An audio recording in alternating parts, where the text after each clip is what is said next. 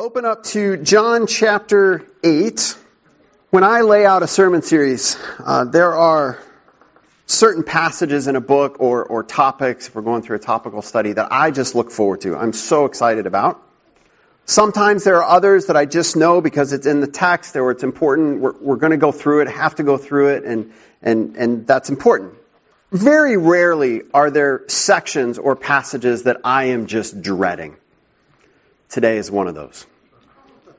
And I'll just state it at the outset. Some of you, as we walk through this, are going to get angry with me. Some of you are not going to like what I have to say. I pray you can hear this with grace, but we're going to go through this. Now, why am I saying this? Well, today we're going through John 7:53 through chapter 8, verse 30, and I'll tell you at the outset, if first service was any indication, we're not going to get nearly that far, but I hope at least to get through verse 12. And if you're looking at your Bible, and your Bible is at all like mine, you have a phrase right before chapter 7, verse 53, and maybe even the font is different from 7:53 down through 8:11. And this is a very well-known story. It is often a favorite story, a woman being caught in adultery, brought before Jesus, and him saying, "I don't condemn you."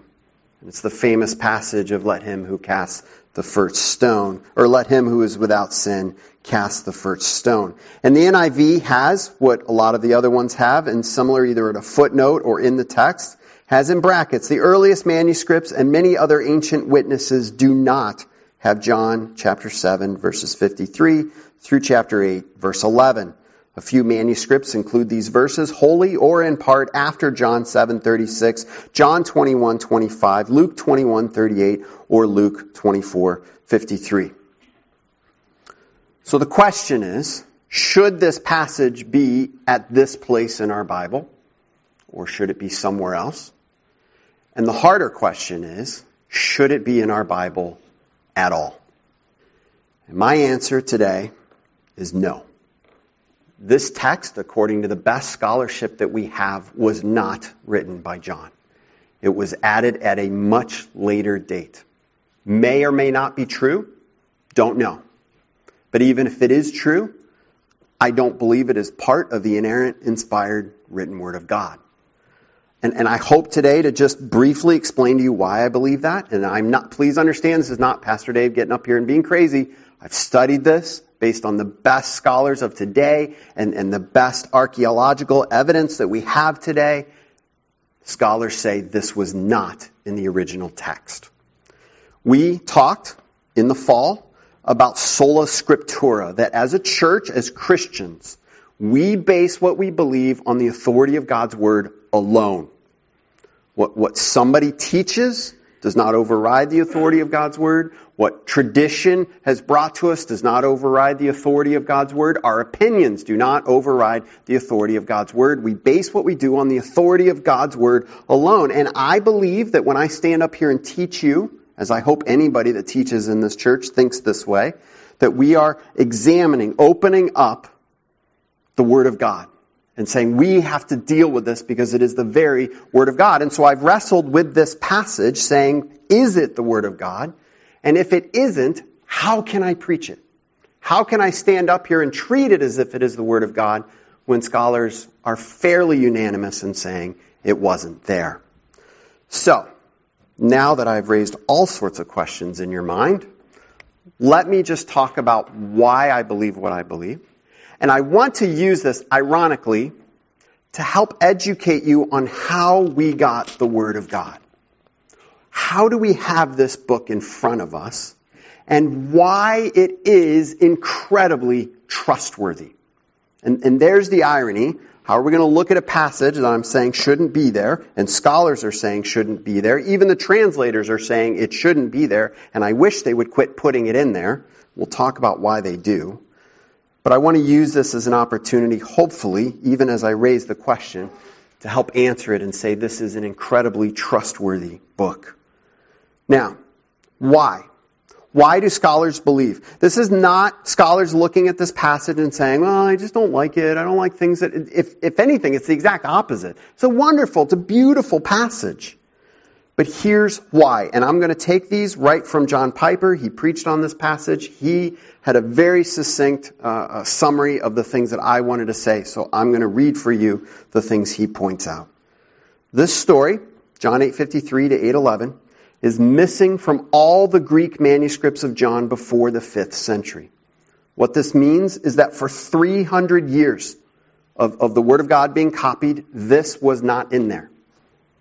All of the earliest church fathers omit this passage when they comment on the book of John.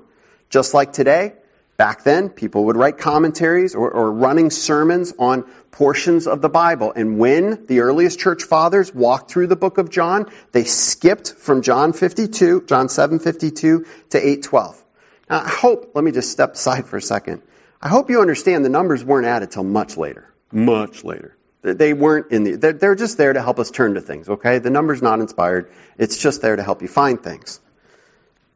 So as we look at this running commentary of the early church fathers, when they just act like it's not there, it has to cause us to question, why? And the answer is because it wasn't there in the text that they had, the early texts that they were dealing with. No Eastern church father cites this passage before the 10th century when dealing with this gospel. When the story does start to appear in the manuscript copies of John, it shows up in 3 different places other than here, and I've already listed those. And in one other manuscript of Luke, it shows up in chapter 21. Which means even later in history, when it begins to appear in the manuscripts, it's moved around often. People don't know where to put it. Finally, the style and the vocabulary of this passage is completely unlike the rest of the book of John. It reads as though somebody else wrote it.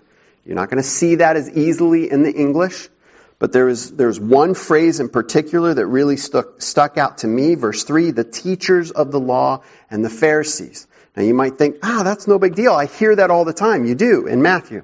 You do in Luke. You do in Mark. You never hear the phrase the teacher of the law in John. It's in some other translations, it's scribe. It's not a phrase that John uses. He calls them the Jews. He refers to the Pharisees often, but never to the scribes. Only here. Now, based on that, and again, that's a very brief summary, based on people much smarter than I, who say this wasn't part of the original text, I cannot in good faith stand up in front of you and preach it as if it is the Word of God. And I'm sorry if this is one of your favorite stories. Anything that's in here that has any doctrinal value can be found elsewhere in the Bible. There's nothing, I would say, heretical in it, but I can't stand up here and say, thus says the Lord, when I don't believe that God had John write that down. Now that being said, it raises the question, and I understand it raises the question, and I struggled with this. Do I raise this question? How do we trust any of it? If the pastor is going to stand up here, or even the translators are going to say, hey, this probably shouldn't be here. Well, what about other phrases? What about John 3:16? I mean, does God really love the world? Did He really send His Son to die for the world? How can we trust in anything? And so I want to just as quickly as I can, help you to understand how we came to have the text of the Bible in front of us today. Hopefully for you to see, one, how some of these errors did creep in occasionally, but also, two, how most of them are caught over and over and over again and corrected, and three, overwhelmingly to show how trustworthy this manuscript is. Now, it started, all of the books, in some way, shape, or form, started with somebody. In this case, the Gospel of John. John wrote it. John sat down and wrote this out. In some cases, other people used a secretary.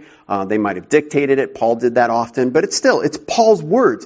And it's what God inspired Paul to write. It is the very inspired Word of God.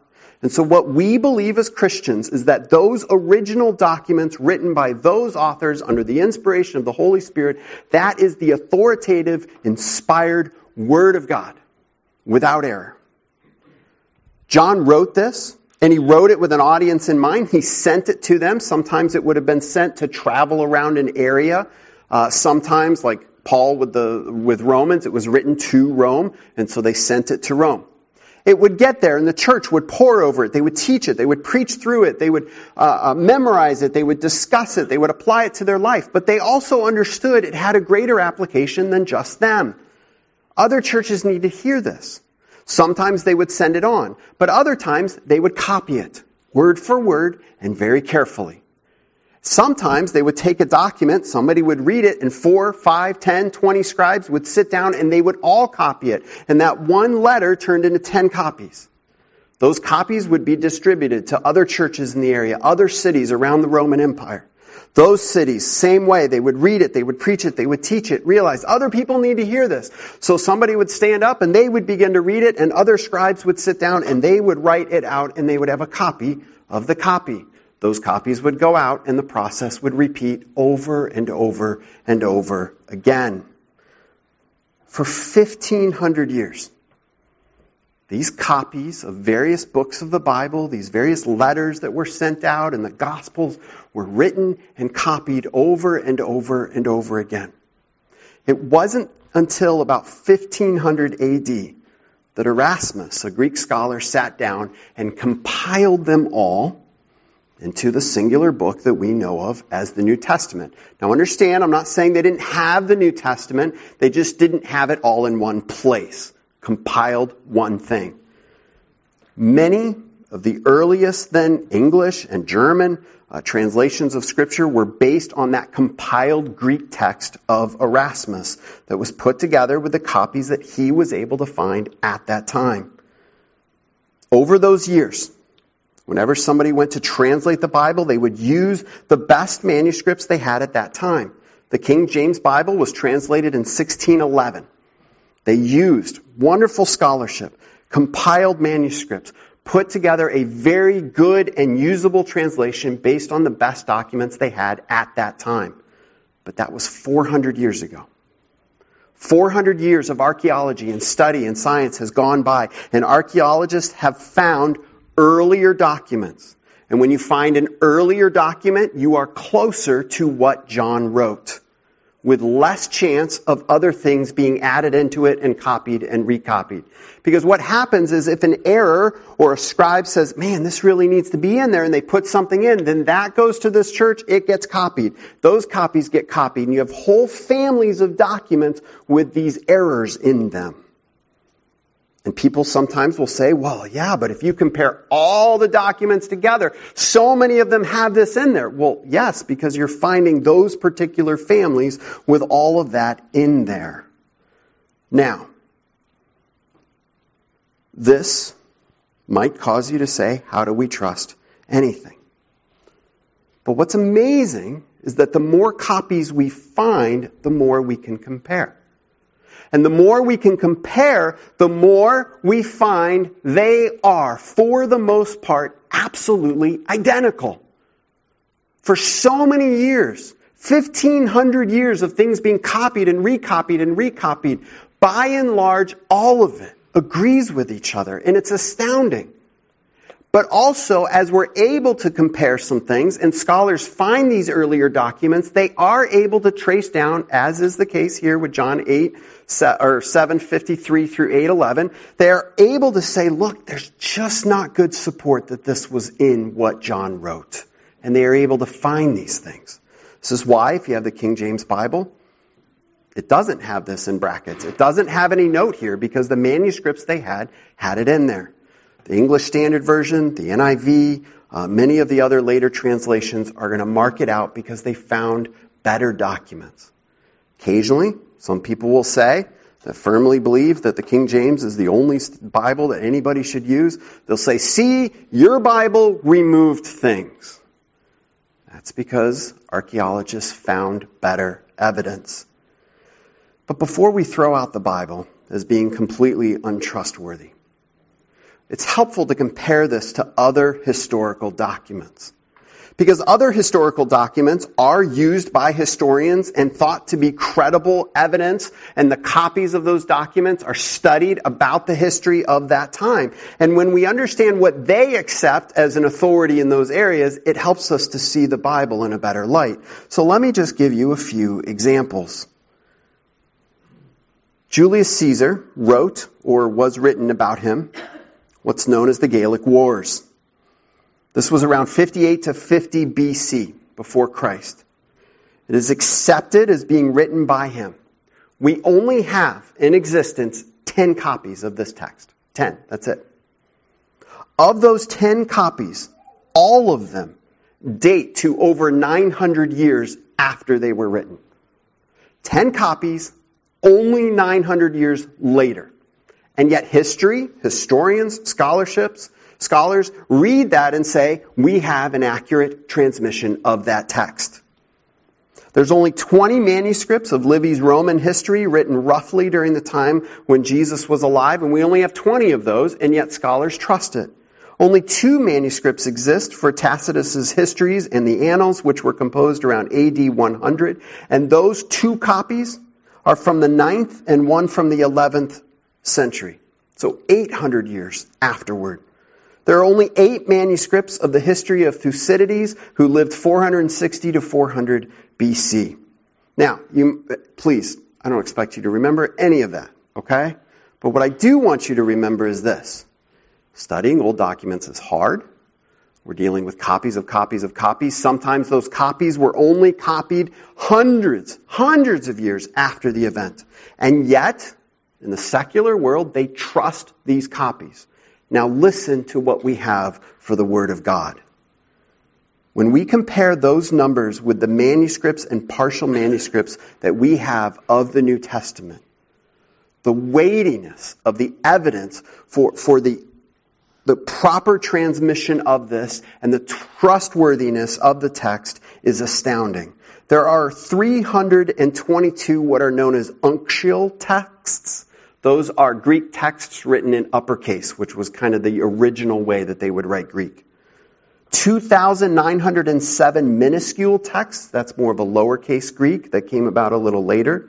2,445 lectionary portions. These were copies of Scripture that were written in order to be used in public worship. In total, and then 127 of the papyri. Papyrus was made from grass, crushed together, woven together to be paper to write on. Not the sturdiest stuff in the world. And those are the really ancient ones. But we even have of those 127. In total, we have over 5,800 entire or partial manuscripts of the New Testament. All handwritten copies of the New Testament or parts of the New Testament preserved and studied around the world. That is a massive amount of copies of a historical document. Some of these manuscripts date as early as 200 AD. Now understand what that means. Please hear this. If John wrote the book of John around 90 AD, which is about when I think he wrote it, and in 200 AD we have a fragment of that book, that means that just over 100 years passed before we have a copy of that original. That's a very small amount of time when you're talking about historical documents. We have a significant portion of the New Testament documents as early as 250 AD, and by 350 AD we have entire copies of the New Testament that give witness to all of these books. So we have many copies and we have very early copies. And what's amazing, for all of these copies, all of this copying with no computers, no copiers, no internet to distribute it, there are not many differences at all. This is a trustworthy text. When there is a difference, it's usually in the wording, the language, it's extremely minor. None of these differences changes a major theological issue. The only exception I can think of that has what some people make into a major theological issue is the end of Mark, where they talk about handling snakes. And some people think that's what churches should do. belief in that usually comes back to bite them at some point. So I had to get a joke in. I had to. I took classes on this in college. I hated those classes. So if you're sitting here going, oh, I don't want to talk about this. Man, I don't want to either, okay? But we have to deal with the text. Let me just read Piper's comments on this briefly, and then we'll move on. So when I agree with the vast majority of scholars that the story of the woman taken in adultery was not in the Gospel of John, you should not think, oh my, everything is up for grabs now, or how can I count on any text? On the contrary, you can be thankful that God has, in His sovereign providence over the transmission process for 2,000 years, ordered things so that the few uncertainties that remain alter no doctrine of the Christian faith. That is really astonishing when you think about it, and we should worship God because of it. Piper then, after those introductory words, goes on to preach the text. I'm using a commentary by D.A. Carson. He has paragraph after paragraph about why it shouldn't be in the text, and then he goes on to give commentary on the text. I met with the elders on Thursday night, and I talked to them, and I said, guys, I can't preach this text. And they agreed with me. And so now we're going to do what I would have liked to have done at the start. We're going to go on to chapter 8, verse 12. So turn with me to John chapter 8, verse 12. When Jesus spoke again to the people, He said, I am the light of the world. Whoever follows me will never walk in darkness, but have the light of life. In first service, I spent some time on this, and then I felt like I had to get through chapter 8, verse 30. I think today, or for you guys in this service, I'm not going to do that. We're going to stop with this verse, because I want to spend just what remaining time we have on this verse. If you look at chapter 7, verse 2, I said last week before we talked about the passage where Jesus says, let anyone who is thirsty come to me and drink, and He talks about living water flowing out of them. We based all that on chapter 7, verse 2, when the Jewish festival of the tabernacles was near. That passage in chapter 7, verses 1 to 52, takes place during this festival of the tabernacles. This is another reason people don't think that passage belongs, because it really seems like they're still at the festival of the tabernacles. And so if it was the last and greatest day, there can't be another night and then come back and still have it be the festival of the tabernacles. But I talked about, what was that festival of the tabernacles? It was a celebration and a remembrance of what God did in the Exodus. God led His people out. He saved them out of Egypt, took them through the wilderness, through the Red Sea, and eventually brought them to the promised land of Israel. And so every year they would gather. And they used the harvest as the time to celebrate this, because it was time of plenty. So it was a great time to have a feast. And it was a time of remembering annually how God had blessed them. And so every year they used that to look beyond just that year to say, remember when God saved us. Remember when our ancestors had to live in tents in the wilderness. That's what tabernacle means. It means a tent. And so they would come together in Jerusalem, and they would set up these temporary tents, or booths, some translations say. And the whole week was a festival of celebration. Jewish scholars called it the most joyous of all of the Jewish festivals. It was a time to just have great joy over what God had done. And at that festival, there were two key things as the festival went on that last and greatest day. And we looked at the one last week, this water ritual. They would take a golden chalice or pitcher, and they would dip it into one of the pools, and they would parade it through Jerusalem as this water of life, this symbol that God has always provided life for them. And of course, we talked about last week, Jesus stands up and He says, let anyone who is thirsty come to me and drink. Whoever believes in me, as Scripture has said, rivers of living water will flow from within them. He said, guys, what you're celebrating right now and what's bringing you joy, that's about me. And then, chapter 8, verse 12, I am the light of the world. Because on that day, when the sun went down, they set up multiple lampstands around the temple area. and they lit them. And the people each got a torch or a lantern. And they all came into the courtyard of the temple and they lit them. And they danced and they sang and they worshiped the Lord. Jewish historians record that it looked like Jerusalem lit up. You could see it from a distance on that night because they were celebrating. And why did they use light? What was the point of light in the story of the Exodus? How did God guide them at night? A pillar of fire.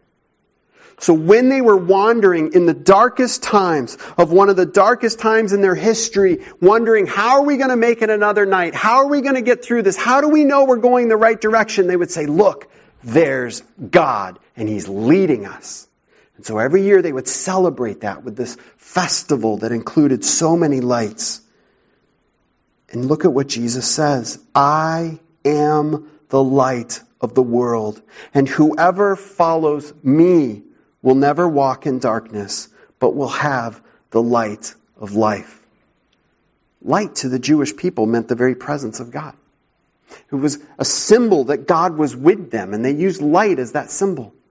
It was also a symbol of God's leading. And so when Jesus says, I am the light of the world, whoever follows me, He's saying, just like you followed God and the light in the darkness back then that led you through the wilderness, so I am the light of the world. And whoever follows me will never walk in darkness, but have the light of life. There's two phrases here. Whoever follows me will never walk in darkness. If we take this at face value, what it means is those who don't trust Jesus, don't follow Him, are walking in darkness. Now, oftentimes, especially on Sundays, I get up before my wife and I try not to disturb her. I don't turn the light on in my room and I get dressed, and you can probably tell, but I usually get dressed in the dark. And I know I'm in the dark, right? I know it. It's some mornings more painful than others, but it's painfully aware that I am in the dark because I'm hitting my shins on things or I'm tripping over other things and I'm trying to get ready. But the light in the dark that John is talking about, that Jesus is talking about, is the same kind of darkness that causes us to stumble, but we think we see. He picked that up in chapter 1 when he said, Jesus, this light has come into the world, but the world did not receive Him. Well, we think we see. We think we can make good choices, but we actually are blind and in the dark. But then he says, those who follow Him will have the light of life. Those who trust in Jesus. It's not just that we will see the light or that we accept the light, but that light becomes a part of us. And again, what was light to the Jewish mind? The very presence of God. It was a symbol of God's presence. So when He says, whoever follows me will never walk in darkness, but will have the light of life, He's saying the very presence of God will be with you forever. And we talked about that last week when John said, after Jesus talks about streams of living waters will flow from within Him, and John adds in verse 39, by this He meant the Spirit, whom those who believed in Him were later to receive. The very presence of God with us is the light in our life. It illuminates the world around us so we no longer see through the blindness of our own eyes or the darkness of our own understanding, but through Jesus Christ, we see the world as it truly is. The Bible also talks about God's Word being light to us. So when we have the presence of God, we have the Word of God as a lamp to our feet, we can see clearly. Jesus is the light of the world. Man, winters in Rochester are long. And I don't know about you, but days like today, I can see that giant tree out there just covered in ice. I told somebody this morning, I was like, it's just wrong that we have to pay our taxes but before the time when it's even warm out. Like there's just something about that that's wrong. And they said, well, we shouldn't have to pay them at all. But that's a whole different issue. But I think living here, especially, conversations constantly this time of year. It's coming. It's got to come. We're going to get that sun soon. We're going to get that warmth soon. Winter's going to pass away. And you think in that culture, the darkness of their night, longing for the light to come. And you think of this courtyard of lamps and lanterns being lit and just lighting up the whole surrounding area. It's not just our weather, friends, right now that's dark. It's our world. And just like their world, we think we see. We think we've got it all together. And we need to hear the words of Jesus. He is the light of the world. There's some darkness that looks brighter than others. Oh, I'll watch that. I'll listen to this. This will help me get through. But we need to hear the words of Jesus. He is the light of the world. Maybe you're here today and you're struggling. And maybe you're in a dark, dark time right now. And you're trying to make sense of your life. You're trying to make sense of your relationships. You're trying to find your way. I want you to hear today the words of our Lord and Savior, Jesus Christ. I am the light of the world. Whoever follows me will never walk in darkness, but will have the light of life. And if everything I said at the beginning of the first part of this sermon, if all of that just kind of made your eyes glaze over, please hear that truth. Jesus is the light of the world. Let's pray. Heavenly Father, you are so good to us. You know us better than we know ourselves. You know our world better than anybody. You know the darkness that we live in. You know our pride, our sinful outlook that says we think we've got it all together. We think we've got it all figured out. We think we can see and understand clearly. And yet you know we don't. In your grace, you sent your Son. That in the darkness of our moments, of our individual lives, and of our world, the light has come. And I pray, Father, if there's anyone here today struggling, may they run to that light. May they follow that light, which means trusting in who you are, trusting in your Son as their Savior, that they might have that light of eternal life in them. I pray this in the name of Jesus Christ. Amen.